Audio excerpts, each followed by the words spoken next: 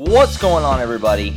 It's that time again. The AllSooners Podcast, episode 175 on this Wednesday, February 22nd, 2023. It's our last show of February already, if you can believe it. Josh Callaway in Oklahoma City, Ryan Chapman in Moore, John Hoover in Tulsa. Gentlemen, how are we doing? This show is going to go smoother than a Avion Harmon layup drill. Wow. Anything goes smoother than what happens in the Lloyd Noble Center when the men take the floor. Because, What'd you say before, Ryan? One home game left? Correct. One home game left against TCU. Who's counting? And it's softball season.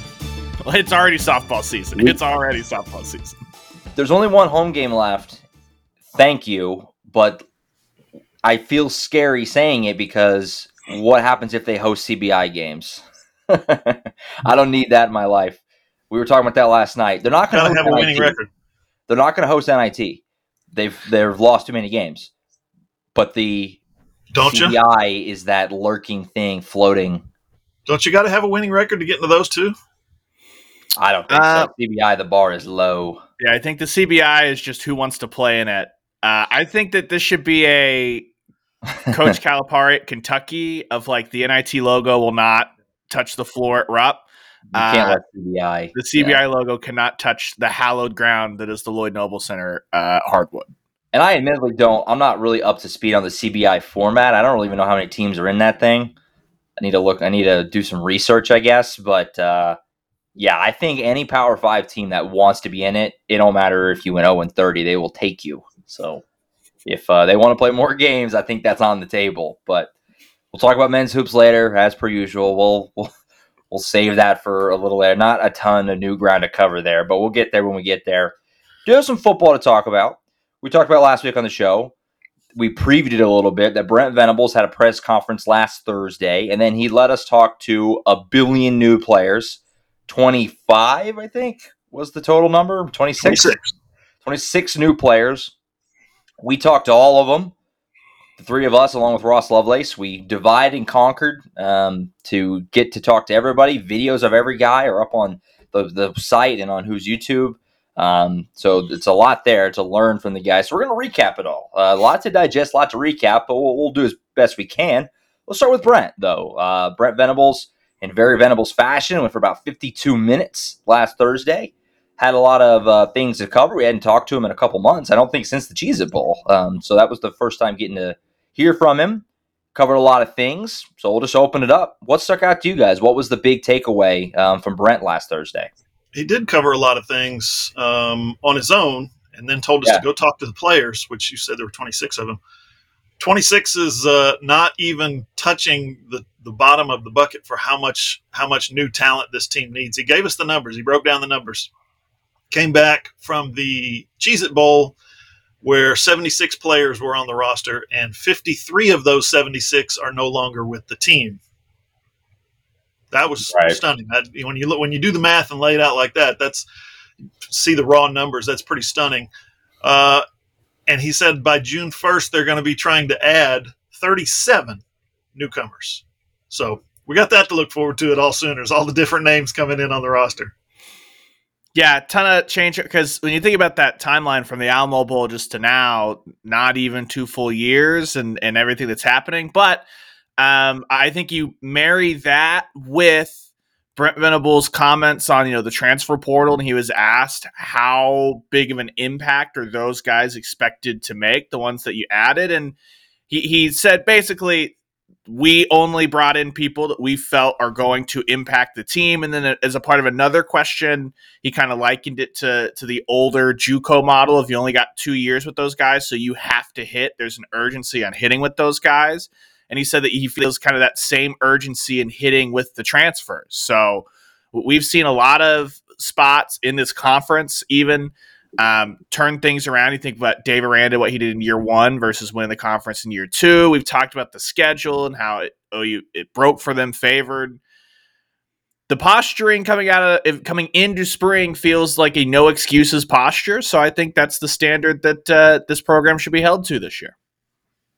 Yeah, I agree. I think it was Brent, what was it exactly said? I think he said, we're trying to be great right now. I think was exact as how he phrased it at one point in his 52 minutes. Not like you're saying, Ryan, like there's not a lot of, we need more time, like trying to baby it. He's being honest in that they need to step it up right away. He gets that, which I think Oklahoma fans are going to like.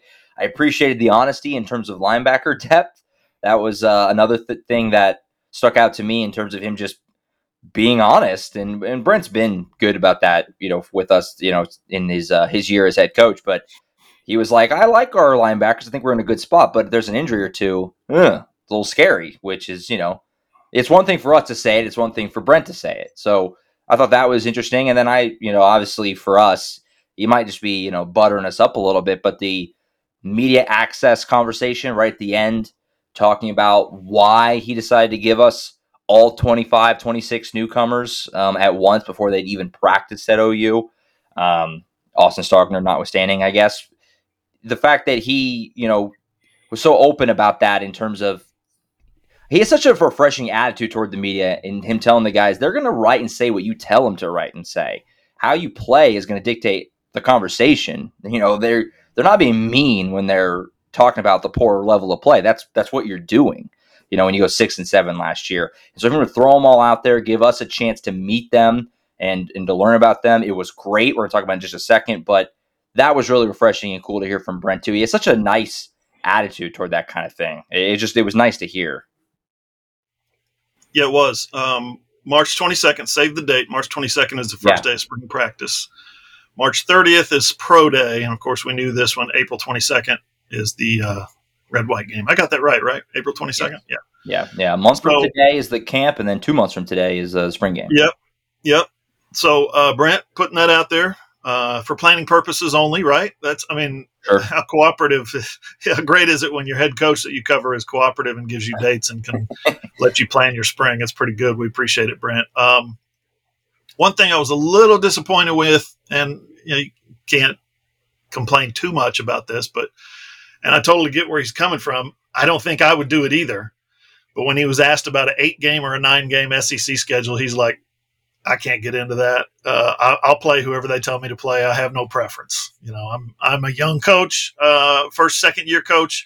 I'm not going to get into put something out there that people are going to pull apart both ways. So smart. He's very smart. Like I said, I think I would do the same thing, but I'm disappointed. I want the head coach that I cover to say, no, we need a 9-game schedule. That's what's best. But didn't happen. Learn that lesson from Dabo, who can't stop getting shredded for his asinine comments when it comes to Dabo Sweeney and, I should be paid whatever versus the players. No, we can't pay the players. So learn that one, I think, in his stint in Clemson. Anything to read into Brent's comments on Jackson Arnold? It was one of the ones that caught a little attention. And here's the exact quote, if you don't recall it or fans don't know what I'm referring to. He was talking about Jackson Arnold, and he said he's a doer, he's ambitious, he's not waiting on anybody, he's not waiting to be great, he's at the back of the line right now, but probably not for long, was what he talked about with Jackson Arnold. Does that sound like, did you read anything into that in terms of he's giving Arnold a chance to play right away, or is that, I don't think anything to read into there? Yeah, no question. He's giving him a chance to play right away. How much and in what situations is up to Jackson Arnold, ultimately. If he goes in and shows he can handle the playbook and handle the checks and handle the reads and handle the adjustments and handle the protections, then he's capable of playing right away. If he has that ability, shows that ability in spring practice. We got a long way to go, and he's got a lot of learning to do. So I wouldn't read too much into it, but I think Brent is very confident that he can do it. It's not exactly a high bar. Behind Dylan Gabriel, Oklahoma did not trust a quarterback to throw a forward pass last year. Frankly, we saw what happened in the Cotton Bowl. And so, sure, I don't think it's really a high bar of him saying he's at the back line now. He won't be for long. Well, gosh, I would hope so, because the guys that are in front of him on that line, you did not trust to even throw the football. You thought Davis Bevel was best served to this program to stand at wide receiver while you direct snapped it to everybody else in the Cotton Bowl. So that's one part of it. But I think there's also the acknowledgement of Brent Venables had talked about, yes, there is a set date on the SEC, and I thought it was interesting that he kind of smirked and was like, we're not going to run from those questions, but we're focused on being great, and like, you have to be good in the Big 12 right now, one of those things. But I think kind of with an eye on that, I think Brent Venables and that staff are circling this saying, hey, if everything goes to plan, you have Dylan Gabriel. Dylan Gabriel is a great year, and then Jackson Arnold starting in 2024. Maybe you want to find a way to get him not starts, but snaps and game experience so he's not just totally green headed into the SEC. Absolutely. So if you haven't seen Brent's presser, it's not going anywhere. It's still on the website, AllSooners.com, and on Hoover's YouTube page from last Thursday. If you want to see everything else he said, he covered a lot of ground, 52 minutes of Brent. So lots of good stuff there. We'll get him again here in about a month, obviously, like you said, with spring camp starting on March 22nd. Pro Day, that's a late Pro Day. I remember last year it was the week of the Big 12 tournament in basketball, which is obviously much earlier in March. So it's a lot later Pro Day this year. And then, the spring game on April 22nd. More details for that coming as we go along later on. Yeah. And I think on the Pro Day, Josh, I think the scouts set that. I think the NFL sets that because they almost always go to Oklahoma one day, Oklahoma State the next day, Tulsa the next day. That changed last year. I think Tulsa got bumped back a couple of weeks, but just in general, I think the NFL sets those dates, or at least throws them out there and says, can we do it on this date? And then, of course, the strength coach and the staff and the coaches all say, yeah, sure, that works with our calendar. So, but you're right, a little bit on the late side. Yeah, for sure. Yeah, because like I said, I remember last year we did it, and then Ryan and I hopped in the car, went to Kansas City right after. So that's like the first week of March. So yeah, definitely a big difference. Not that it changes things too much, but a little adjustment there on the calendar. What about the players? We mentioned ton of players, 26 guys in total. Like I said, we divided and conquered on this. So there wasn't a ton of overlap. There's some, but not a ton of overlap in the guys we talked to, each one of us with Ross looping in. We talked about 5 or 6 guys or so. That way we could get videos of all the guys, cover all the ground. There was no way any one of us was going to get to all 25 or whatever. There were 20 speaking at the same time. At the exact same time, literally. 20! So we had a strategy. We had a game plan, and it worked. We had videos for every guy. Some serious ground covered last Thursday. What jumped out? I mean, what was the best thing you heard? Who you talked to that impressed you? Whatever you want to dive into from last week. I'm still looking for my socks from when I talked to Dasan McCulloch. Dasan McCulloch knocked my socks off at the interview that he – check that out. You guys need, again, AllSooners, you know their address by now. His interview was very, very, very good. And what we've done, we've started at our website, AllSooners. We've started a new series, which was planned, but then they dropped these interviews right in front of it. So I was planning on having a series on the 11 newcomers, right? Well, I'm going to have a series on the 11 newcomers, only we're going to get to talk to each one, all 11 of them. We talked to the freshmen back in January, so that's no big deal, December and January. So no big deal there, right? But we've got plenty of audio, video there. What I started with on the series was Dasan McCulloch, transfer from Indiana, Jacob Lacey, transfer from Notre Dame, Trace Ford, transfer from Oklahoma State. You see the theme there, right? It's a defensive theme. Guys are being called in here, dragged in from other schools to help fix the defense. And if you watch these interviews, if you watch the little press conferences these guys did, listen to some of the questions. Some of them are silly. Some of them are kind of exploratory. But a lot of them are football oriented, and those guys talked a lot of football. And I think that's something that all of them, they're looking forward to that opportunity to get finally on the practice field, right? Away from the coaching stations, away from Schmitty, on the practice field and show Coach Venables what they can do. Yeah, and when you flip that over to the offense, I had a lot of those guys. Obviously, talked to one offense, one defense, Jackson Arnold and Peyton Bowen. Head over to AllSooners. We've covered pretty extensively the Peyton Bowen flip, the Jackson Arnold recruitment, all of that stuff. So I was more interested in, okay, all of that's happened. You guys have read that at AllSooners.com. Now that you're here, what's it been like your first month or so on campus, kind of settling in? what's all that been like? So kind of an interesting just dynamic with Arnold and Bowen of how they've continued to grow as now college teammates. But I got to talk to Walter Rouse, the offensive tackle coming in from Stanford. If we want to just hit all the stereotypes of offensive lineman from Stanford, you assume he's going to be brilliant. Yeah. He sits down and talks. You're just like, yep, brilliant. But it was just interesting to kind of hear him talk about how he had everything lined out last year, that he was going to play one more year at Stanford, head to the pros. So much so that, he's a biomedical engineering major. He had said that he wasn't going to finish 2 or 3 of those classes and come back and finish out that degree after whatever his pro career was. Then he has the labrum that is to get repaired, which sets him back. Now he needs to come back to college for one more year, opts to hit the transfer portal, commits to Nebraska. But then he said that when he thought about it some more, he didn't want to get wrapped up in the moment. And he found that Oklahoma was the spot that he wanted to be. And so I think that's just an interesting story as a guy that is going to miss all the contact portion of spring because of that labrum that he's got. And so what can he do as far as coming in, learning the offense and being a vocal leader for a young offensive line group, despite the fact that he's not going to be actually out on the field until summer and into fall? I'll throw a couple more quick ones at you. Rondell Bothroyd from Wake Forest, defensive end. Mm-hmm. He's going to play. He's going to be on the field a lot. He's going to put up numbers. That is my bold prediction for 2023. I predict Rondell Bothroyd. And I asked him, by the way, how do you pronounce your last name? Bothroyd. Great. That's the most important question you asked. Yeah. It's one of the hard-hitting ones, right? And then I talked to Andrell Anthony with the recorder off, which was interesting. I'll give you guys a little – if you're watching on video, you'll be able to see what I'm talking about. So, I was just like, the interviews had wrapped up, and I walked up at the end, and I said, Andrell Anthony, Michigan wide receiver, nice to meet you. Told him who I was, what we do. I said, how's it been? How's it going? He said, it's been good. It's been fine. You guys are great. Media people here are nice. Oklahoma people are really nice. I like living here so far. Keep in mind, this was one of the fastest players on the Michigan roster. Now he's catching passes for OU. So you can get excited about that. But again, we didn't have the recorder going, just having a conversation. And he was telling me about, the weather here and the food here and stuff like that. It was really cool. Yeah. And then I asked him, a simple question. I won't tell you what it was, but it's just a simple, what do you think about this?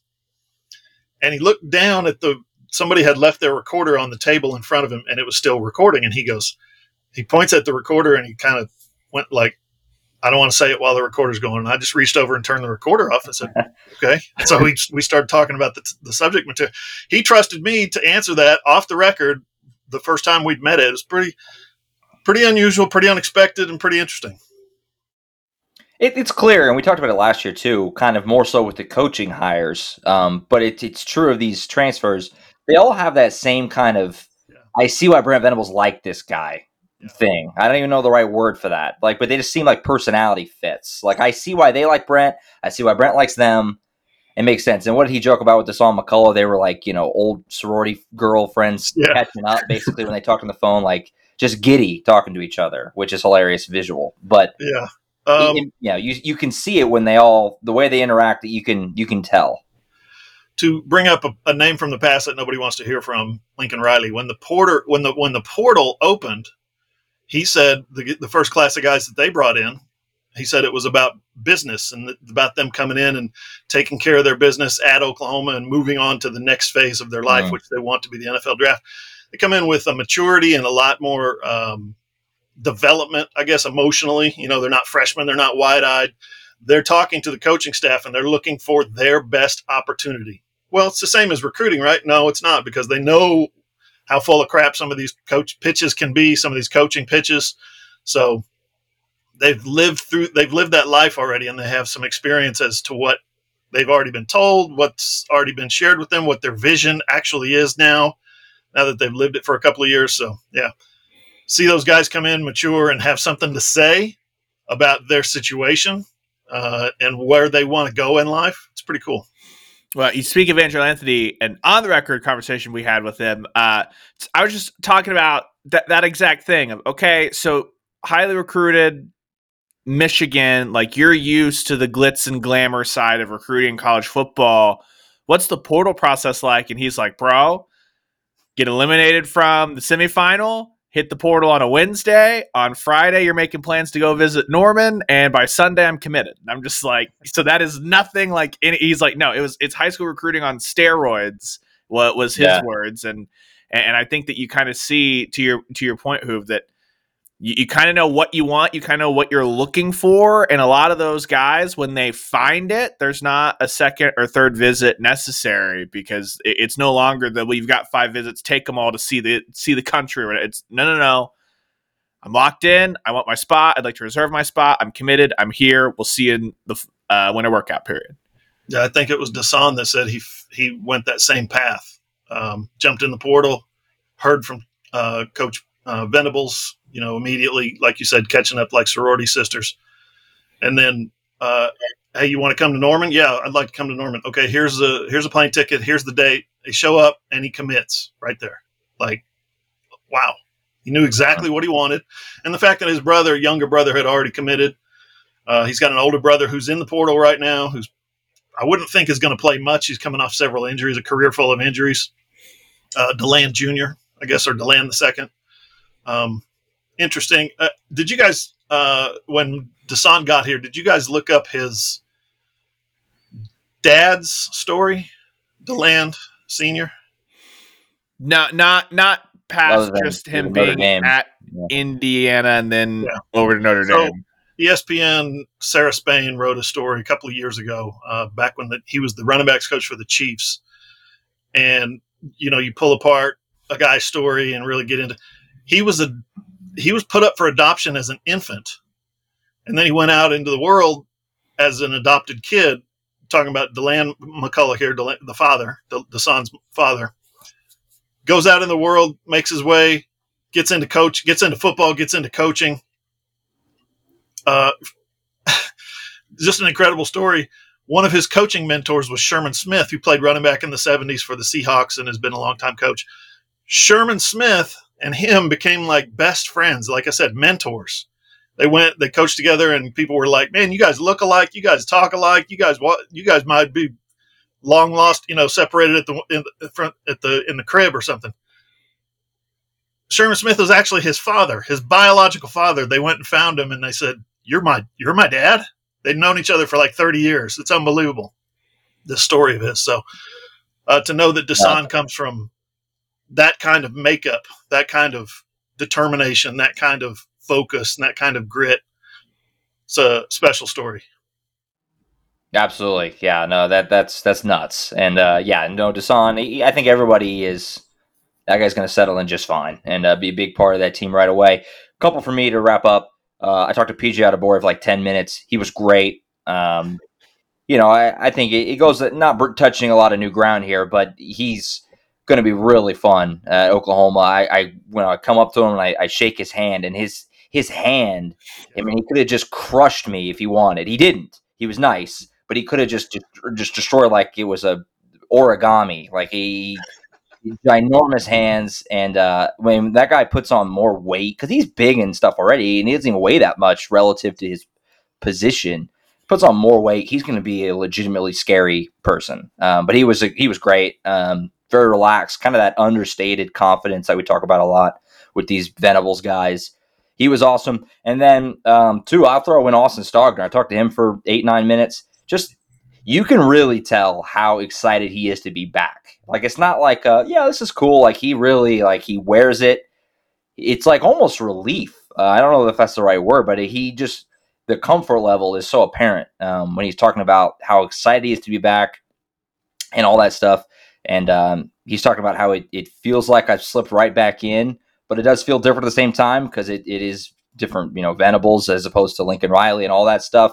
And he made the joke, that's why I'm wearing 81 now. It's the same numbers, but they're different. It's the same, but different. He also said Caden Helms wearing 18 also had something to do with that. I probably would have taken 18 if it was available, but it's not. But really cool to see what he can do, getting back to it. Clearly very excited and very comfortable to be back as well. So the conversation with him was good. I recommend that one as well. I'll add something. Yeah, Josh, I'll add something to Austin Stogner as well. I asked him kind of as the interviews were winding down situation, some conversation was a little looser. I said, "You got to watch Braden Willis last year, right?" "Oh yeah, no, I did." you saw what a playmaker he became, right? Oh, yeah, they really, really loved throwing the football to him. He was a go-to guy. That helped your situation coming here to play for Jeff Lebby in that role? Oh, 100%. 100%. So, yeah, he's looking forward to getting in there and putting up some big numbers. Yeah, he said, Stogner said that he watched every Oklahoma game last year. He tuned in. If he couldn't watch it live, he'd watch it back after the fact. He just kind of squidward through the window, even though you didn't have as good of a season in South Carolina.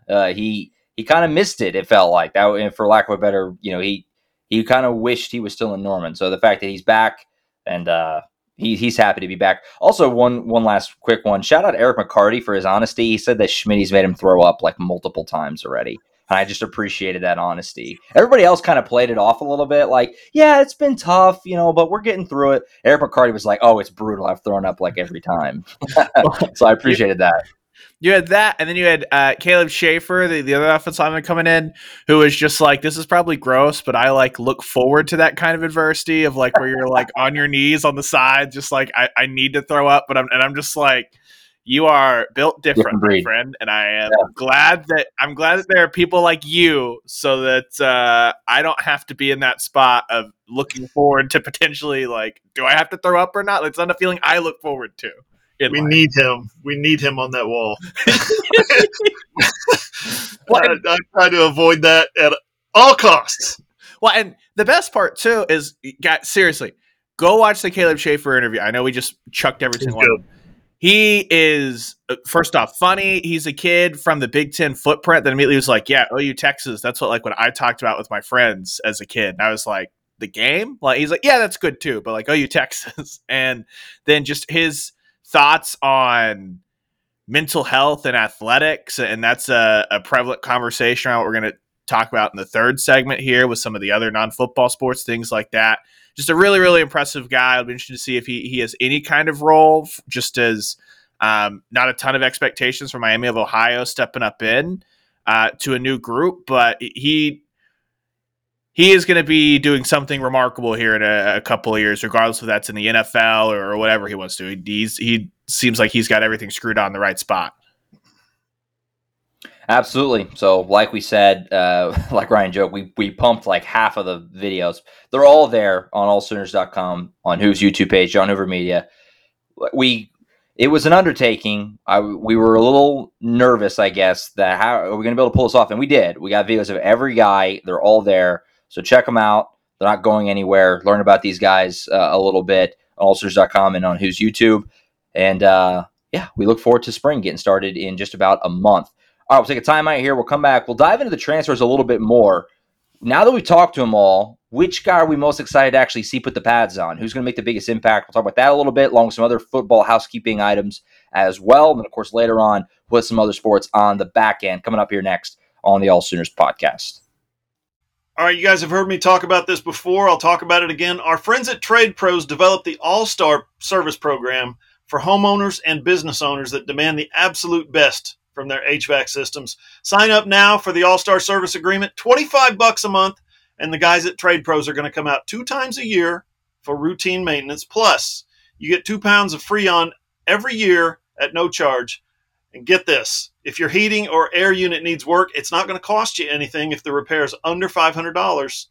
If it's more than $500, your cost comes in at just 25% of the Trade Pros price. Routine maintenance includes changing and cleaning the air filters, carbon monoxide check, thermostat check, safety switches, inspect pilot assembly, check fan motor, refrigerant check charge, all kinds of stuff. Listen, just call Trade Pros, 405-639-9991, or check out their website, tradeprosokc.com.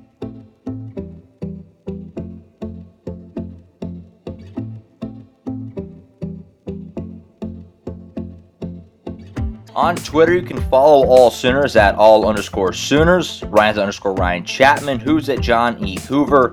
I'm at Josh M. Callaway. Our website is allsooners.com. We are a Fan Nation affiliate, part of the Sports Illustrated Network. All right, segment 2 of the AllSooners Podcast. Talked about it in the last segment. We talked to all, or 11 of the transfers. Was there a couple that we didn't get to talk to? We got 11 transfers, and we got 14 newcomers, freshmen. Plus Dolby the JUCO. Right. The only person who showed up that we didn't get a video with was Chapman McCown, the walk-on freshman running back. So we got a bunch of the transfers, obviously. We've talked to a lot of them now, and spring camp, like we said earlier, is a month away from starting. So just to kind of peek away, look ahead a little bit. Now that we've talked to them, obviously the portal's closed until after spring, so this is what they have. Who are we most excited to see actually put the pads on and get out there in spring camp? And who are we thinking is going to have the biggest potential impact? But I guess more tying into spring, who are most interested in seeing what they look like? Is it Bothroyd, Stogner? Obviously there's lots of options here. Trace Ford. Who jumps out to you as I can't wait to get to that first open practice and go look at what this guy looks like?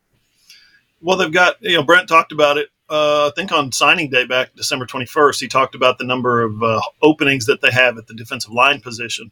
Yeah. So for me, that's where it starts. That's where my series of transfer tales starts. I want to tell these guys' story as quickly as possible because they're the ones who are being brought in here to help. We're doing this and we need to do that. We need you here to do. They went out and got these guys for a specific, not just like a Reggie Pearson who from Texas Tech. Hey, we saw him play. He can play football. He's really good. We can find a place for him. We got both, safeties back and we got corners back and this and that and the other. But we'll find a place for him. That's kind of the way you look at some of these guys. Other guys, like these D-line guys, you got to hit. Rondell Bothroyd has to come in and play some really meaningful snaps. I don't know if that's in front of Reggie Grimes, behind Reggie Grimes, Ethan Downs. We don't know. But he's going to come in and he's going to play some good defensive end snaps. He's going to make some plays. One guy that I want to see practice is Jacob Lacey, the transfer from Notre Dame. Yeah, he can play nose guard.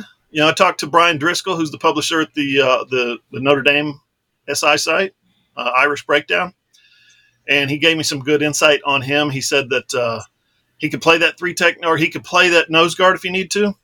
But he's not a massive guy. He's not 340. He's not even really 300. He's about 290, but could probably play best at about 280. He said that he would be best served as a 3 technique, punching through the line, creating disruptions at the line of scrimmage. He's really quick, so getting off that first snap is something that I want to see what Jacob Lacey can do. Yeah, I think it has to start with Bothroyd and Ford for me because the defensive end play was a joke last year. There was no development. Oklahoma could not set the edge. Reggie Grimes and Ethan Downs, great dudes, but in year one, making that transition, weren't able to do it and be effective whatsoever. So not only those guys, what do they look like out there, but year two, another winter for Reggie Grimes and Ethan Downs to continue to work and kind of transform their bodies. I think that work needed to continue. So to see that whole crew together, it's be interesting. And then elsewhere on the defensive side of the ball, McCullough, just seeing him out there as well, because that's a guy that needs to step in and needs to take on a lion's share of the snaps left behind by Deshaun White. New cheetah. For me, looking over on offense, we talked about just a minute ago, Angelo Anthony, like Hoof said, super fast over there at Michigan. Guy who played a lot of games. Still a young guy, obviously, as well. Excited to see what he looks like out there, just running routes and stuff. Is he one of those guys who pops out at you like, ooh, yeah, he's got some burst kind of a thing? Looking forward to see what he looks like. Because, the receiving crew is kind of weird. Because Jalil Farouk's your number one. Drake Stoops back.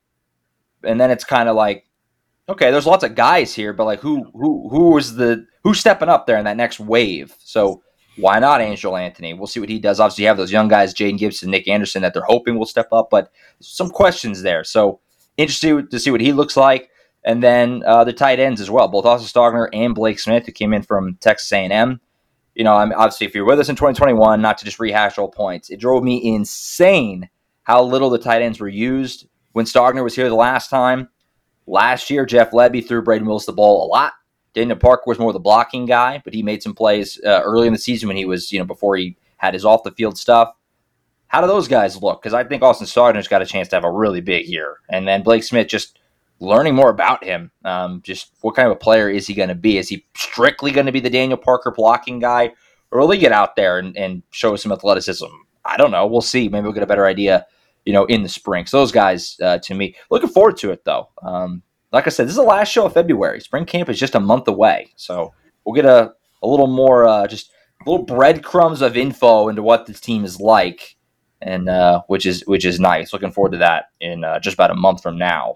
So obviously we'll have more time to preview spring, but coming up. My story on Reggie Pearson is going to run this afternoon, and he was really cool in telling me something. I just asked him the question. I said, has Dylan Gabriel forgiven you yet for breaking him in half in the Texas Tech game? And he said, we talked about it. He said, we've actually grown kind of close to that because of that. He said, I went up to introduce myself. He came up and said, bro, why you got to hit me so hard? Well, that's not the relationship on staff. I want to know if Reggie Pearson has interacted with Jeff Lebby asking, why the hell would you leave your quarterback out to dry on the first play of overtime? That's the interaction on within the program I'm actually interested in. He might ask that question on senior night. I don't think he's going to ask it before then. Just walk up to Lebby and you don't respect me? You don't respect what I could do if you let your quarterback out there?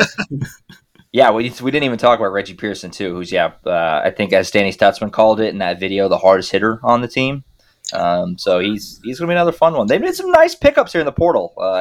They need to find a home for him because he's got a lot of experience. Talked to Don Williams, at the sports editor at the Lubbock Avalanche Journal, about him and his kind of history. And he's like, bro, you got to call his dad. I haven't had time yet to call his dad, but Reggie explained why he would want me to call his dad. His dad's a huge influence on his life. Said he's like a business partner, kind of the way they go through some things recently. So it's interesting.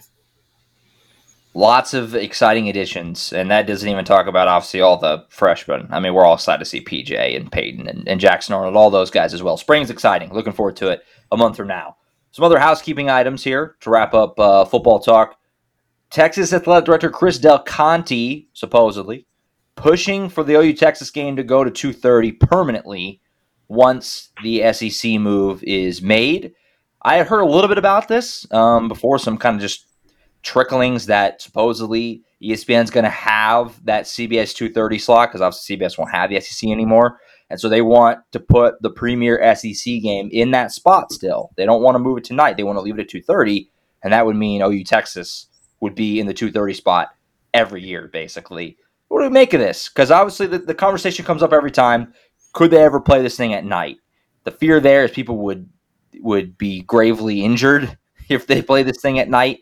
But the 2:30 kick, I mean, we joke about it all the time. Media hates 2:30 because it's like it takes away your morning and your night. But I don't know. We'll see if this move happens. But OU Texas just feels like an 11 a.m. game to me. Yeah, so I saw Bob Stoops said yesterday on the Ref, little interview, weekly interview that he does, said that as a coach, 11 a.m. was way better. As a spectator, just going to the game and having fun, 2:30 is way better. I totally get that. I mean, that's 100% accurate. Fans want 2:30. Fans want to walk out of there after dark, or as the sun's setting. Yeah, I don't know if Del Conte has the swing yet to walk into the SEC and tell them what he wants and can you get me this? I don't think he's got that kind of cachet yet. He can make probably suggestions as the new guy. Hey, what would y'all think about this?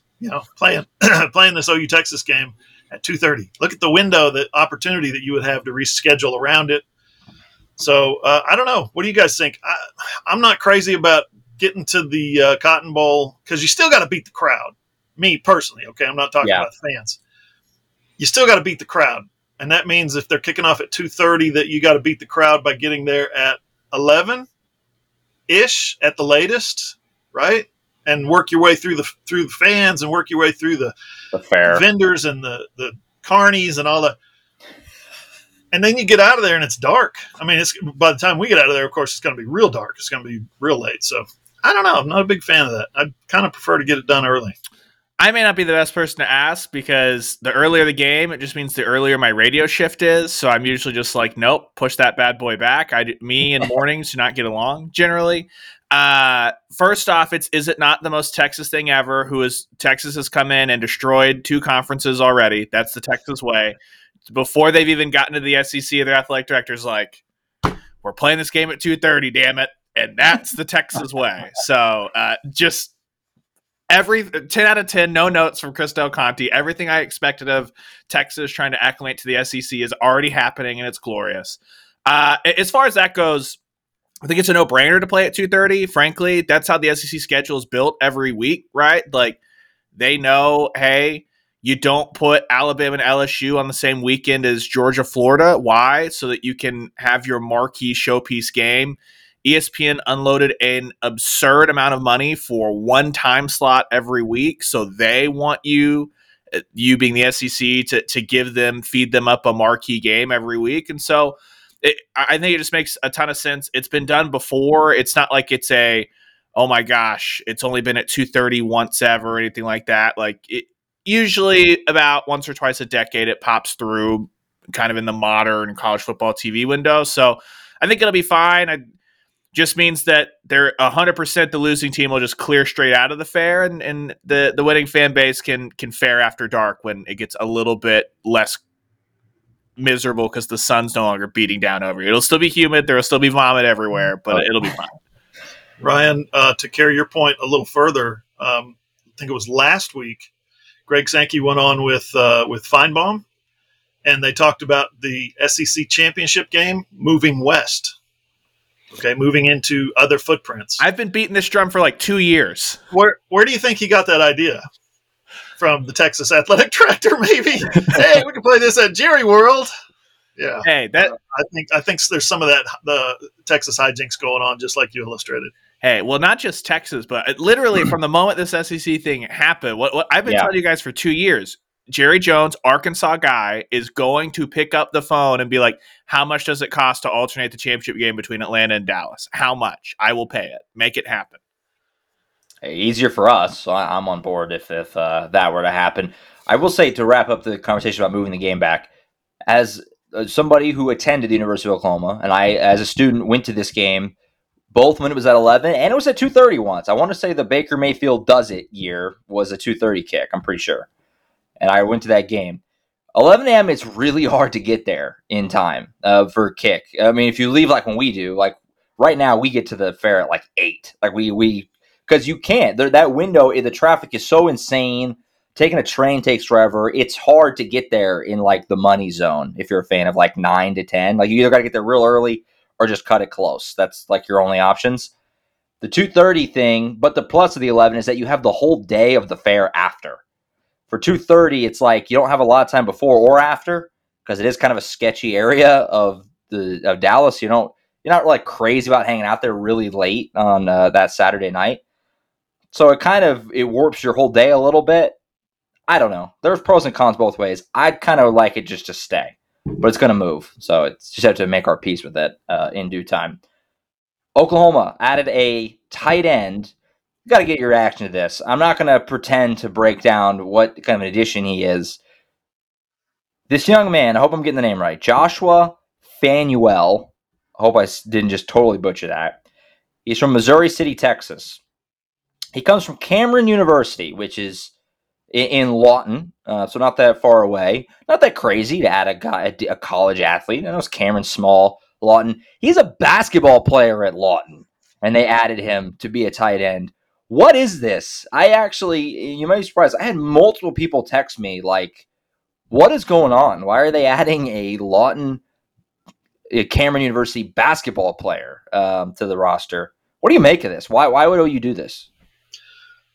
Bodies, a dearth of talent, maybe overall at the tight end position right now. They need some development. They need somebody to come in here and develop. I don't know. I'm throwing stuff out there against the wall to see what sticks. What I do know is that he's very athletic. He played power forward in high school, 6'5", 220, 225, wants to play at about 230. Told me he's about 215 as a freshman when he came into the Cameron basketball team. Very athletic, as you would expect a big basketball player to be. You know, I don't know. I didn't get a chance to interview him because he's actually now currently with the team. He's working out. This isn't a deal where he's going to come in the summer. He's actually with the team. He's wearing the gear. He's working out every day with the coaching stations and the Schmitty workouts. But he told me via Twitter that via DMs, his last season to play basketball was his sophomore year. Football. He played football through his sophomore year of high school. So he's played it. Missouri City, Texas, sophomore year, probably hasn't played it at a real high level, but he's played the game. And I think what's going on here is he's just chasing his dream. He entered the transfer portal a couple of months ago. Yeah, start of February. Entered the transfer portal start of February. He made the deadline, apparently, the January 19th deadline. So he entered the transfer portal then. But it was announced February 2nd that he was in the portal. And he's a guy, like I said, I think he's just chasing his dream. Like, I think I can do this. I'd like to prove myself. I think I'm a better athlete than just being a third scoring option for a Division II school in Lawton, Oklahoma. I think I can play football. So good for him. That's pretty exciting. Clearly what's happened here is Joe John Finley has identified the next Antonio Gates, and Oklahoma fans should ramp up their expectations accordingly. Yeah. He will be Hall of Fame tight end, both College Football Hall of Fame and the NFL Hall of Fame. Pro Football Hall of Fame, and I think that should be the expectation for him. Brent Venables, and they've shown, Brent Venables talked about this in his introductory Cheez-It Bowl press conference, the Zoom press conference, right as the Cheez-It Bowl had been announced, that they are going to aggressively use this year as the last year with the roster limits kind of thrown out there to restock your roster with COVID. They were going to use it to bring in a bunch of new guys and try to reshape the roster. And so if you're looking for tight end depth and you don't have a cap on how many guys you can come on and bring in, it's just making the scholarships work where everyone's happy whether they're a walk-on or not. I think that you saw a lot of this as Oklahoma aggressively hit the preferred walk-on market too, just as far as bring in a ton of talent for the scout team. And if nothing else, if you've got a ton of hungry guys, the scholarship players that are on scout team cannot just sleepwalk through that, or they're going to get busted up a little bit. And so I think it just kind of starts for a lot of these guys. You may not see any impact as far as they themselves are making plays on Saturdays. I think what Brent Venables and the staff are trying to do is be like, there is so much competition happening that it will make everyone else better. And the ones that do play, they've earned that spot. That's what they're trying to do. I think, as well, someone who might be interested in his services is Porter Moser. He was on the McDonald's All-America nominee list. Okay, he was district MVP and top region MVP, region 3 team, all that stuff in high school. He scored, I think, double digits 4 times when he was at Cameron last year as a freshman. So makes you wonder. Porter might give Brent Venables a call and say, can you ship him over here for a couple of games? How tall is he again? He's 6'5". Oh, that's perfect. That's perfect for right now. Undersized, that's perfect. That's all they want. It's perfect. Play him at center. Yeah, I mean, to Ryan's point before, I mean, there is somewhat of a precedent, I guess, for basketball guys coming and playing, specifically tight end, and being productive. I mean, Mo Alley Cox, another big example, basketball player at UCF, right? And he went to the Colts, and he was like their starting tight end for a while.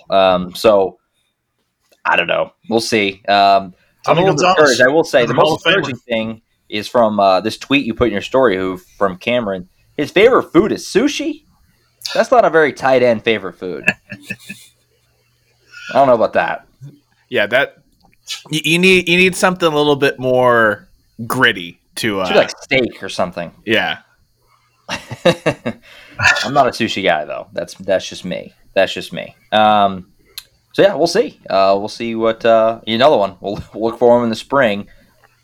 I don't know. It caught my eye. It's weird. Yeah, it's not something you see every day.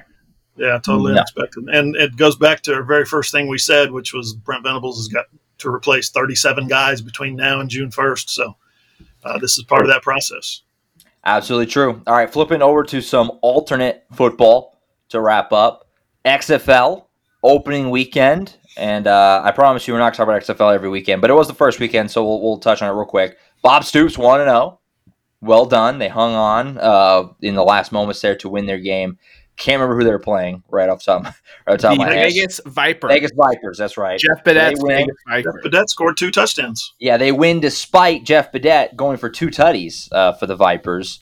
Early MVP candidate, Jeff Badette of the XFL. And then in the USFL, yesterday. Deshaun White, Jeffrey Johnson, both drafted. I don't know what that means because they got the combine coming up and you got the NFL draft. I don't know if the USFL is just taking guys they think they might be able to come play, or if I don't know. It's a confusing thing. But shout out to Sean and Jeffrey Johnson getting drafted by the USFL. The way I understand this is they're drafting their rights like a normal draft, right?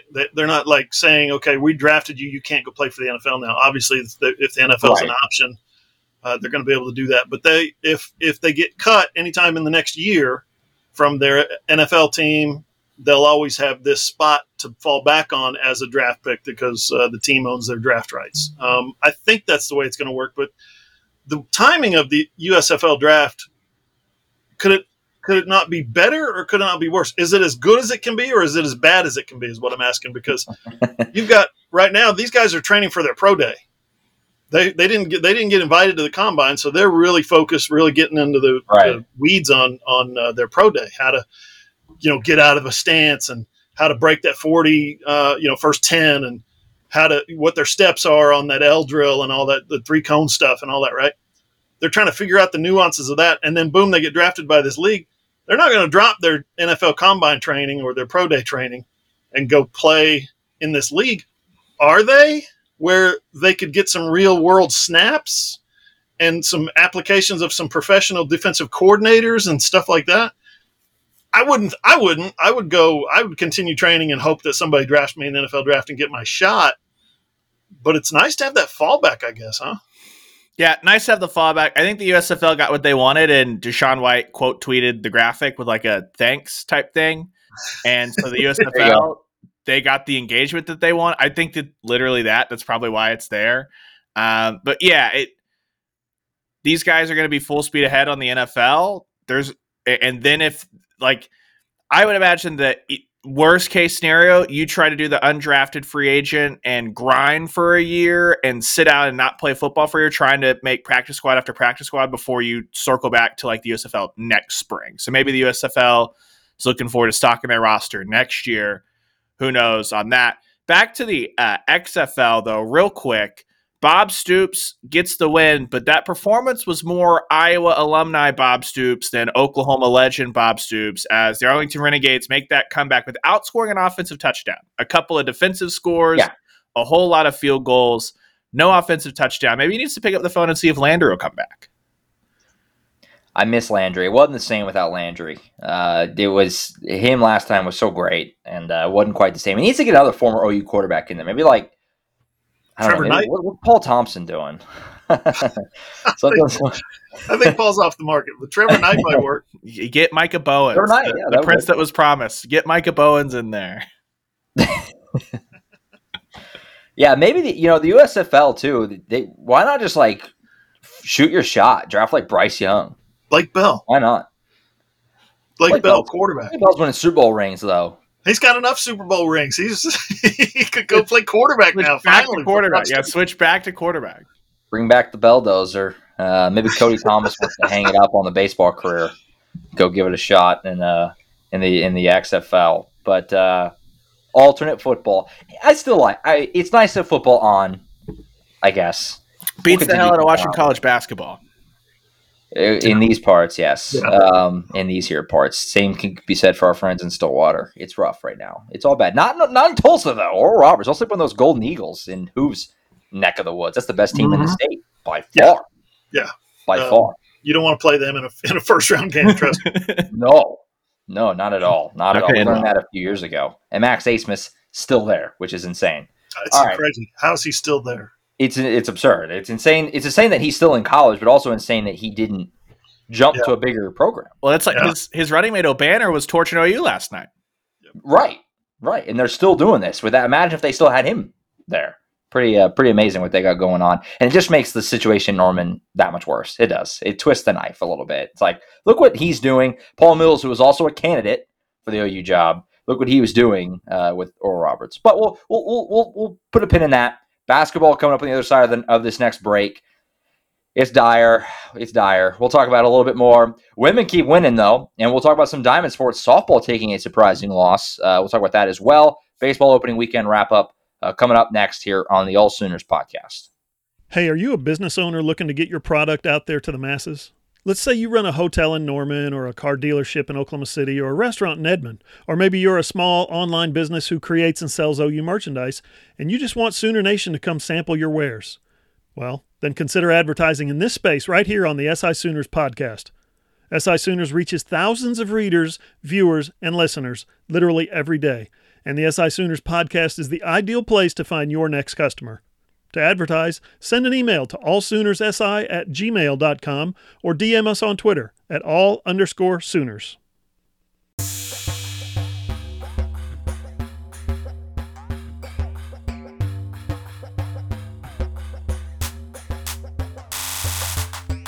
Final segment of the AllSooners Podcast, episode 175. Hit some other sports here on the way out.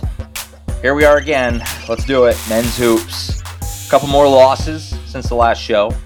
13-15 on the year. They're 3-12 in Big 12 play. 3-12 in last place, firmly in last place in what's a loaded conference. Literally, the other 9 teams of the league all have a shot at the tournament. All 9 might make it outside of OU, which I can't tell if that makes it better or worse. What's happened to Oklahoma this year?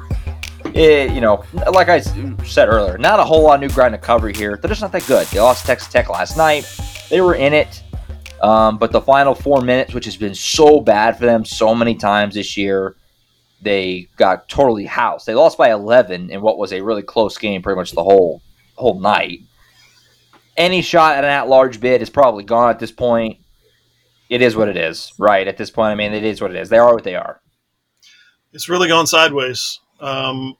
There were moments in the second half last night where I felt like Oklahoma had a chance to win, but it never really felt like they were going to pull off that 4-point comeback, right? Execute that big rally and win. It just never felt like it. And I think that's where the fan base and where a lot of us that cover the team in the media, I think that's where we've come to with this team is that we have really low expectations. And that's why when something like Alabama or Kansas State happens, we're blown away by it because our expectations are so low because of the product that we saw on the floor last night.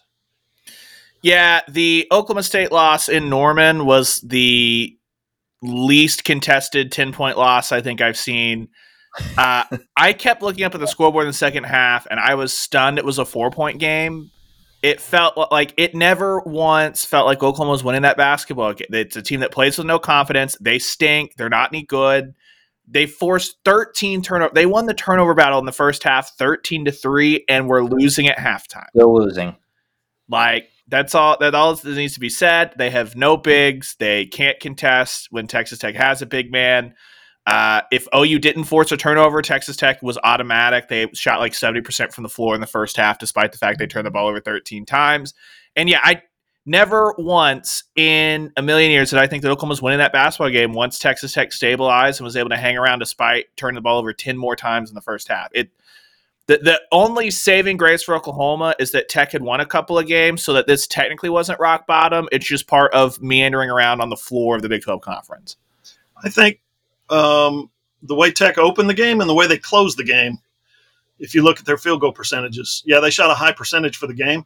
They shot 7 of 7 to start the game. They were 7 of 7, 100%. And then to close the game, it was nothing but layup lines and dunks down the stretch as Oklahoma tried to either foul or pressure or trap or something. And it was one layup, one dunk after another. And so, yeah, that's something to me that I don't think the team quit. I don't think anybody gave up. But I just think they reached a point emotionally where they did stop trying, if that makes sense. I don't think they quit like they made the decision, like, screw this, I'm out here. I just think they just at some point reached a point in the game where it was a foregone conclusion. I'm not talking about the last couple seconds. I'm talking about the last about 4 minutes where they realized maybe subconsciously that they didn't have a chance to win it. Yeah, I think the fact that Texas Tech, who's a decent team, not great, they're decent, on the bubble in the NCAA tournament. They came in and played their C game, lots of turnovers, pretty sloppy. Davion Harmon didn't go off, which was a fear. He's going to come drop 30 on your head. He didn't really have that big of a game offensively. and they still beat you by 11 in your building. It's just they're just a cut below the rest of the conference. There's a gap there between everybody else. Not good. Here's the real question. Who's more organized defensively in the last 4 minutes? Either NBA All-Star team or Oklahoma basketball, because this has been a trend for 2 years. Oklahoma can't get it done. They cannot get it done in the last 4 minutes. Yeah, no, not good. Like I said, any shot at large, probably gone. I mean, sure, theoretically, if they win these next 3 games, make a deep run in Kansas City, could they still get one? I guess maybe, but like, why would that's not going to happen? Why? No. So the almost certainly can't get an at-large at this point. They will have to win the Big 12 tournament to make it, which, again, why would that happen? And the body language of Jalen Hill and Tanner Groves in Yeah, the post-game, the body language of Porter Moser, he usually is frustrated but energetic. This was almost he explained it, but in 2 or 3 of his answers, he basically was saying the same thing, almost like, what else can we do? There's nothing else. This team is dead. They've been dead for a while. You don't have to worry about theoretically if they string together wins, because they're not stringing together wins. Like, don't waste any thought on it. Move on to the women who actually have stuff to play for, and to Diamond Sports, if that's where your head's at. I think there's some acceptance going on there, and not in terms of that they're not going to still play hard or anything like that, but just there's kind of we're not turning this around. Like, it's just they're not as talented as everybody else. I said this last night on Twitter. Got some people agreed, some people pushed back. I still don't think Porter Moser didn't just forget how to coach. He took a thrown together hodgepodge team to within 1 win of the tournament last year. We thought they were going to make it last year, and they didn't on Selection Sunday. But they were really close with a totally thrown together team. He took Loyola Chicago to the Final Four and to the Sweet 16 another time. Like, you don't just fall into those things. But this year is a disaster. I don't think that he should be fired. He's not going to be, but I don't think he should be either. I think you got to give him a little more rope, in my opinion. Is that fair to you guys? I mean, he has a good resume. He does. This year stinks. It's really bad, but you got to give him a little more time. I wouldn't worry about anybody losing their job. Year 2, this the program's still on the bounce back. There's this overriding kind of feeling that, we got to cut them some slack because they're in the Big 12. And look at the Big 12. Look how good the Big 12 is. 8 teams, 9 teams, blah, blah, blah. They lost their home opener to Sam Houston, guys. This has been a problem. 52-51. They lost that to Sam Houston, who is slightly, what was it, Josh? Slightly above them in the net rankings this week. So one above. That was one spot higher. So, I heard somebody come back on Twitter when I said this is unforgivable, this losing to Sam Houston. And somebody came back and said, Sam Houston's not that bad. Shut up. Oklahoma does not lose its home opener for the season to Sam Houston. That's a disaster. And it's been brewing like this all year long. Yeah. And Bamisil, again, last night, made some plays, and your eyes bug out when he does some of the stuff he does. If they'd been doing that all year, who knows where this team would be in terms of the win total right now. Yeah, I think that the Texas loss, like that was the last hope. Like, if they had somehow found a way in 1 week to beat 2 ranked teams, one of them on the road, then maybe they would have had a little pep in their step. I think that losing that game late the way it did, I think you saw that it was just a team that emotionally kind of flatlined. And like, the only good news, I guess, is that Bamisil and Owe are being played, and that Oklahoma has played a bit faster the last little bit. That's a evolution Porter Moser has to make. He has to. He even talked about last night that he was okay with some of the transition threes, because that's stuff that OU's been good at, which is usually not. He's usually like trying to tell him break. So there's that going. But I mean, the season's dead, and now the question is just a really, weird situation going on with Bijan Cortez, and Porter Moser talked about it last night, that the players said that on Monday is when they were informed from Porter that Bijan was taking that kind of step away from the program, from basketball to focus on his mental health. And Porter Moser said he was nothing but, do whatever you need to do, Bijan. We are all here for you. You'll be welcome back the second you're ready to be back, but take care of you. And that was announced by Bijan at about 6:00, and that was kind of the only other noteworthy thing happening, because this team, one more home game left. Yeah, no, you're just looking ahead to just wondering who will be on this team again next year. Obviously, only Tanner Groves can't come back. So there will be a lot of decisions to be made. Who's going to be back, who won't be. That's really where we're kind of doing attention now. But there is something nice for OU basketball fans. Did you guys see the Caden Cooper game the other day? In whose neck of the woods in old Ada, Oklahoma? 25 points, 27 rebounds, 10 assists. Good Lord. In high school, that's like dropping 50. I mean, that's insane numbers in a high school game. 27 rebounds from the 6'6" guard out there in Ada. So there are reasons to have hope right now, I guess. But this season, it is what it is at this point. Like Ryan said, you got something else, Hoof? Just a 24-point game by Elijah Harkless. Oh, what are you doing? Out at UNLV. He's having a good year. That's one of those things that's just like, damn, that's too bad, Yeah. I don't know what kind of year Emoji Gibson's had, but he beat Xavier. We know that one. We know that one. I mean, Harkless has had a great year. He's in double figures every game. He scored 25. He scored 33. He scored 28, 27, 33, 24. That's just, I mean, you hate to see it. I mean, that's where this Oklahoma basketball program is right now. It's not the same because it was the previous year, but Davion. I mean, where would Davion be on this team? Best player? There's an argument for that. I think so. You just have to think back to Porter Moser opened up the year saying they don't have any rondos on this team. They got some shot clock guys. They can't buy a shot in the final 4 minutes. Grant Sherfield was awful last night, shooting wise. Who, you said it perfectly. It's been correct all season. You said it like right at the gate. They'll go as far as Grant Sherfield takes them, and he hasn't been good in close games for the most part, and that's why they lose close games all the time. If he's hitting his shots like he was against Alabama, they roll. They look great, but when he's not, it's rough, and that's been the case all year. It's just inconsistent play from him, and by proxy, the whole team. So, flip over to women. They keep winning. They've won 6 in a row. They're streaking. They're playing hot at the right time. Postseason's coming up. They only have a few games left before the Big 12 tournament. Massive game with Texas coming up this weekend. Basically, I mean, if they win, they're in great shape to win the Big 12.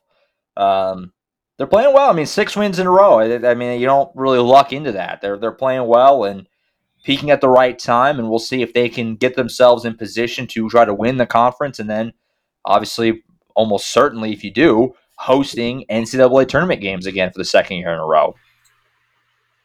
Yeah, they're tied right now with Texas. Texas and Oklahoma are 12-3 atop the Big 12 standings. So this game, they're tied for first. This game on Saturday, 1:00. It's on Sooner Vision, ESPN Plus. It's the whole season. And our good buddy on Twitter, he's what would you say? He's like the Blinken Riley of Texas Twitter, right? Remember Blinken? I think he just goes by Blinken now. Where he comes up with these fun facts and these outlandish stats, and you think that can't possibly be true. And then you look it up and you're like, holy crap. He's one of those guys. His name's Kyle Umlong. Oh, yeah. Never been able to pronounce his. He says, fun fact, the Oklahoma Athletic Department is now 0-9 against Texas during the 22-23 season. They lost 3-1 in women's soccer. They lost 3-0 in volleyball. They lost 49-0 in this little sport they call college football. They lost 3-0 in volleyball again. They lost 70-69 in men's basketball, 78-58 in women's basketball, precursor to Saturday. They lost 4-2 in women's tennis. They lost 42-12 in rugby. That's a surprise because I thought the OU rugby team was national championship type contender, but I guess not. I didn't even know they had rugby. And then they lost 85-83 in men's basketball. So this game, Saturday, 1:00, Longhorn Sooners in Norman, is huge. It's going to be OU's first win against Texas of the season if they can pull it off. So not to put too much pressure. Like I said, they lost by 10 earlier in the season. No, was it 20? They lost by 20 earlier in the season. So not to put too much pressure on Jenny Baranczyk and those guys, but boy, they got to win. You can't fall to 0-10 against Texas. Well, this team has to start beating good competition. That's been their struggle. Last year, they did the double over Baylor in the regular season. Then when it mattered, they got torched in the Big 12 tournament. Same thing with Texas last year. Earlier this year, Texas, the Iowa State game when Iowa State wasn't reeling from losing their best player 90 seconds into the game. That's the only one that OU won of those. Like that's the real thing. The Big 12 conference is not good. Baylor stinks. They're 7-7. And so Oklahoma going to the SEC in women's basketball, and what that is, you got 2 shots to win a conference title under Jenny Baranczyk probably before you're fighting. You have to be national championship good to win an SEC championship. So you need to go in there on your home floor and find a way to defensively lock down Texas. And defense is what got this thing done for Oklahoma against Kansas in their last outing. That's what they need to lead with. I know we want to talk about the style and the 3-pointers, and it's fun, but they're going to have to find a way to defensively stay in this thing with Texas, because just like that game against Baylor at home that they had the rough start offensively and couldn't shoot their way back into the game, that's what happened in Austin. They had the rough start, got back into it a little bit. Texas won on a second round, and that game just wasn't competitive the rest of the way. Ryan, to extend what you said, Utah, Baylor, Iowa State, and Texas are their 4 losses this year. They're 22-4. 3 of those teams were ranked when they played them, and all 4 of them now are currently ranked. I think Utah is. I'm not sure. Baylor won't be, because Nikki Collin she's struggling. They are 7-7 in the Big 12. Ooh. Yeah, so talk about a hot seat. You're right. They got to beat good teams. They've beaten the bad teams, and they've beaten a lot of average teams, but they haven't lost anybody twice yet. This is that chance to keep that streak alive. Sure. Yeah. No, we'll see if they can get OU off the goose egg there against Texas in the academic year. It's a little convenient because obviously if you just back that up a little bit, you have the softball natty and then the Big 12 baseball championship game, but that's not – you can bend the calendar however you want it. But yeah, and a little bit of no matter how you slice it, on a losing streak.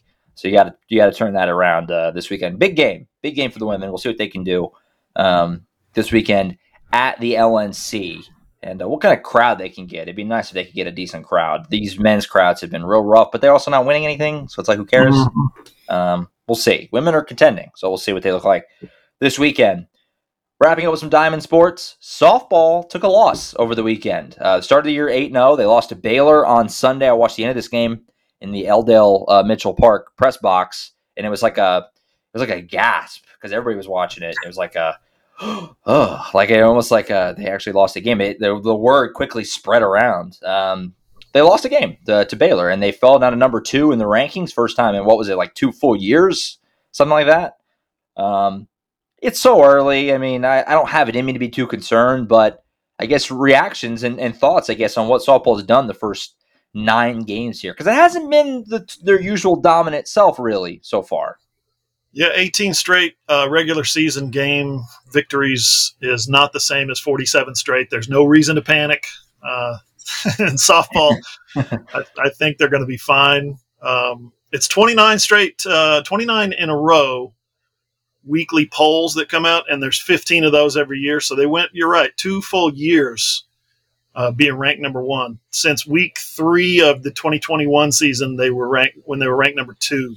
They've been ranked number 1 ever since then, 2021. So yeah, 2 full years. It's a little bit shocking, but I don't think there's any reason to panic. When Jordy Ball, and I say this with all respect, you guys know I think she's an unbelievable elite all-time type athlete. When she's your worst pitcher with an ERA of 2.56 and 26 of the she's allowed 26 base runners in 21 innings, that's not good. When that's Jordy Ball, you're basically your best player. You're one of your 2 contenders for National Player of the Year. I think you're in good shape. You know, if your best player is going through some rough times right now, you got nothing to worry about because you know she's going to get it figured out. Yeah, you're great on the curve with this team because the last 2 campaigns we've seen have been 2 of the best teams, like best offense in 2021, 22, probably the best team. So yeah, the hitting the panic button for OU softball means like they might be number 2 for part of the year and are still expected to be in the Final Four and to make the Women's College World Series Champ Series. But I think there is an element of like Jordy Ball does not look the same. She does not. She had major issues at the Mark Campbell Invitational with control. She was throwing a ton of balls. That was not the problem against Baylor. Her strike percentage looked really good, but the second she was under pressure, she caved and gave up RBI single and that big 3-run shot in the 3rd inning.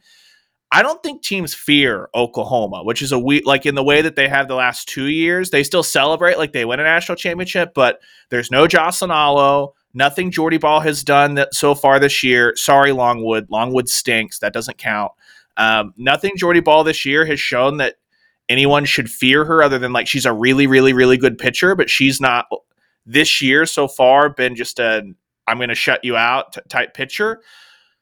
So there's that. The good news is that she's got all the way until the Women's College World Series to figure that out. We saw this with Giselle Juarez, and I think that Giselle Juarez was coming from a different spot because that was a surgery where she might not ever pitch again. Jordy Ball was just hey, you need to rest that forearm and then trust it again. So I think that there might be some growing pains with Jordy in year 2 because she's being scouted differently, but also I think it's going to be getting 100% confidence back in her arm, and that I fully expect this team to be firing on all cylinders by June. So not worried about it at all, but a chance this weekend at the Mary Nutter to square off against UCLA, and if you want that number 1 ranking back, go beat the number 1 team in the country.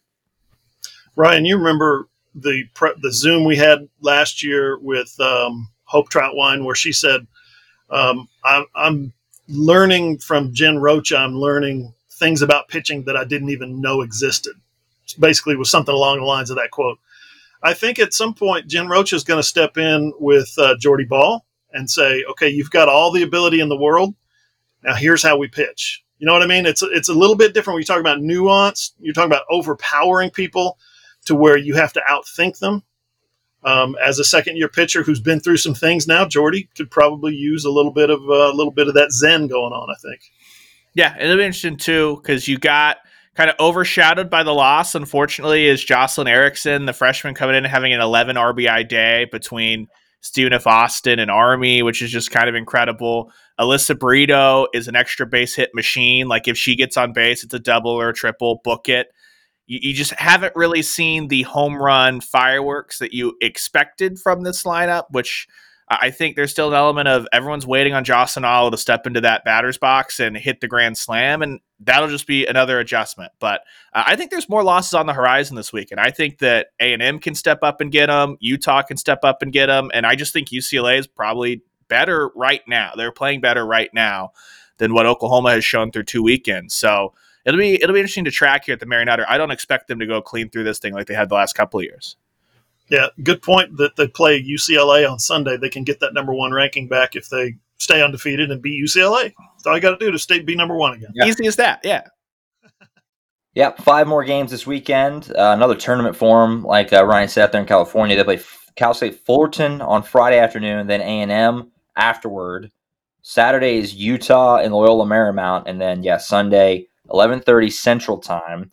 That's a really early start in California. I just realized that. It's UCLA. That's 9:30 there. Ooh, that's an early game to cover. Get the body clocks out, baby.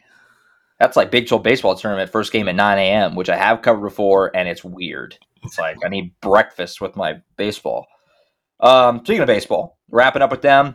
Bit of a slow start here. 2-2 opening weekend. They lost a series to California Baptist. They bounced back. Nice win on Monday against Air Force to get back to 500. They're right back in action tonight against Abilene Christian down at Globe Life Field. We said this. This is exactly what I said basically on last week's show. You got to have a little patience. There's going to be a slow start here. There's so many new faces. The entire 9, other than Kendall Pettis back in the 9 hole in the same role he was in last year, everybody's doing is either new or they're in a role they weren't in last year. I mean, Jackson Nicholas is batting cleanup. Like, that's not what he was doing last year, even though he was on the team. So you got to give a little bit of time. There were bright spots, certainly. Dakota Harris, the shortstop, looks like a dude. He was brought in to play defense, or that was supposed to be his forte, and he's hitting so far. Caleb Davis, the OSU transfer, looked great in his first start of the season. So there's been bright spots. They're 2-2. You got to give them a lot of. I mean, I wouldn't worry too much about what they're doing until almost literally like you're a few weeks into Big 12 play. That's when there should be some concern. I mean, you wanted to win that series, not pretending like you didn't, but it's so early. The season is so long. It's so early. But, bright spots, 2-2. We'll see how they bounce back. Some more winnable games are coming up. We'll see if they can get it rolling a little bit better here in the next 4 or 5 games. How's this for a bright spot, Josh? You come off the College World Series run all the way to the National Championship Series, right? And you come back, and yes, you lose those 2 of the 3 games to California Baptist, but you were at the ballpark, and I heard Toby Rowland talking about it. The electricity, the crowds in the ballpark, over 1,000 for each game. Yeah. What was that? Now, you hate to lose that. You hate to put on a bad show for a good crowd, right? We talked about that with Bedlam in basketball after the Alabama win. But at the same time, I think they came back for that Air Force game. It was a Monday, and there were still a lot of people in the stands, and they were lively, and it was exciting, and they came back and won, and it was so maybe they're kind of turning the corner there a little bit. You think? Yeah, I thought Ryan was gonna hop in. Sorry, from the just my friends that are around Norman, things like that. Like there is definitely a lot more of we can't get tickets to get into Marina Hines, trying to support that. And so there are a ton of people, and it looks like OU Baseball did a good job recognizing maybe where their ticket prices were compared to other schools in the Big 12 and readjusting. And I think it's kind of paid off with the juice and the energy from the World Series run, plus just kind of an acknowledgement that, oops, maybe we screwed up on that. And it's getting the fans in. And that's going to be what's really important to kind of, like you said, get that thing energized and keep it rolling as the team comes together and starts to gel. Because Josh and I were talking about this yesterday at the Lloyd Noble Center. It's like, remember, it was kind of midpoint of the season when they finally turned that corner, really turned it on, and started reeling off conference series after conference series after conference series, going to Arlington and then into the tournament. Yeah, the crowds were awesome. They were all weekend. Not even close the best February crowds I've ever seen at Eldon Mitchell Park. Now, I did hope the weather was good relatively for February. I mean, you take 50s and 60s in February every time. This coming Friday is like 30. That's more normal for these early season games. Yeah, the crowds were great. You can tell that they picked up a lot of new fans. A lot of people found OU baseball for the first time last year in that run. And I mean, to Ryan's point, it's not tickets are cheap. Eldon Mitchell Park holds like 3,000 people. It's open seating. It's not hard to get to. I mean, it's an easy thing to go do and go see a game. It's so it's very accessible. So I think that helps, and it becomes more of a thing to do. I don't think a lot of people in the past maybe have even really thought of like go see OU baseball this weekend. This weekend, clearly, it was a thing to do. Even me pulling into the parking lot, it was like, oh, there's people tailgating. There's cars everywhere. Like it was different vibe for sure. Yeah. This last weekend, which is cool. And Skip acknowledged it in post game as well. Yeah, that is cool. That's the way it used to be when I covered the team in the 90s and 2000s, back when they were competing for super regionals every year and trips to College World Series. You'd pull up to the stadium and there'd be people tailgating. What? Out in that big old Lloyd Noble access, side lot. There'd be people tailgating. Sure. So that was always interesting. So it's good to see that back. Here's the important thing, though, is you've got to have success this year. You can't lay an egg after going to the College World Series. You don't have to go back to the College World Series, but you cannot lay an egg because next up you're going into the SEC, and those people put 8, 10, 12,000 in their ballparks every year. And if you're thinking that, or every game, if you're thinking that 1,000 people is a good crowd, which it is at Oklahoma for a February midweek game, all that stuff, you're going to need to ramp it up. So they've got to continue that momentum. They got to continue building. And speaking of building, they got another donation last week. Was it 2 donations? They get 2? No, it was 1 a bunch. For 1.2 or 1.3 million. Hard to keep up. So yeah, they've got the wheels moving in place to be able to upgrade that stadium, upgrade the facilities to an SEC level. You've got to continue to win on the field now. You got to keep that momentum going. Absolutely. So we'll see how they go. Like I said, Abilene Christian tonight, Wednesday night at Globe Life Field. Kind of interesting little midweek game there down there at the home of the Texas Rangers. We'll have the recap for you. And this weekend, Ryder comes to town for a 3-game set. Weather is really spotty, so it might get pushed around. It's cold and there's rain coming in, so I don't know if that will be played as scheduled, but we'll have the coverage for you as well over the weekend. I'm hoping to get out there, I think, on Sunday this coming weekend, as that team tries to get it rolling. Still early. Like I said, bright spots. Pitching's been mostly pretty good. Offense has been a little off to a slow start, but you got to figure that'll come along as these guys get a little more comfortable here in the next several weeks or so. All right, I think that's it for us. We covered a lot of ground again. I got one more note. Sure. I got one more note. Ladies and gentlemen, you're listening to the dulcet tones and watching on our video right over here the 2022 OSN play-by-play broadcaster of the year, Josh Callaway. Thank you. Appreciate it. Well won, my friend. Appreciate it. Yes. He's the man. Exploits in high school sports work. People who keep up with me know that. And, I picked up a little hardware this week. That was nice on Monday. You had a tie on and everything. You were all presentable. It looked good. Boy, they said it was like a fancy thing. I was like, do I got to go jacket and tie? And I did. Good thing I did. Everybody was in full suit. I was like, I would have been totally underdressed if I didn't wear what I did. So while they were introducing you or introducing the award on that video, check it out at Josh M. Callaway, by the way. He's got it posted. While the guy was introducing you, I was like, he's going to come up there in his Yankees ball cap, isn't he? In the quarter zip, baby. Yeah. Honestly, thought about it, but we cleaned it up, and it looked good. Picked up a little hardware, and obviously both of you guys play a role in that as well, being accommodating for me to help me do those games and stuff like that. Just on Monday, covering baseball for me so I could go to that. There's I need help from time to time, so you guys would play a part in that as well. So thank you to you guys. That's why I turned the podcast over to Josh. I used to do this podcast, bring it in, bring it out, and all that stuff. Josh is really good at it. That's why I did that, because he's so good at it. See, I knew someday he'd be the OSN Sportscaster of the Year. I just didn't know what year, so that's why I turned it over to him. This is the first time, too, so I'm the inaugural. You can never take that away from me. They never done it. First so of one. So do I need to start the change.org petition now of it needs to be named after you? You're the first one that wins it. It needs to be Kobe the Bryant All-Star Game MVP. The Josh M. Callaway Award. The Josh M. Callaway OSN play-by-play broadcaster of the year. Yeah. Maybe I'll put a word in for next year. Next year's banquet, I'll put a word in. I don't know if I'm eligible to win it again next year, but I'll make a run at it. Get a dynasty going. Why not? It's not about it's not about the destination. It's about the journey.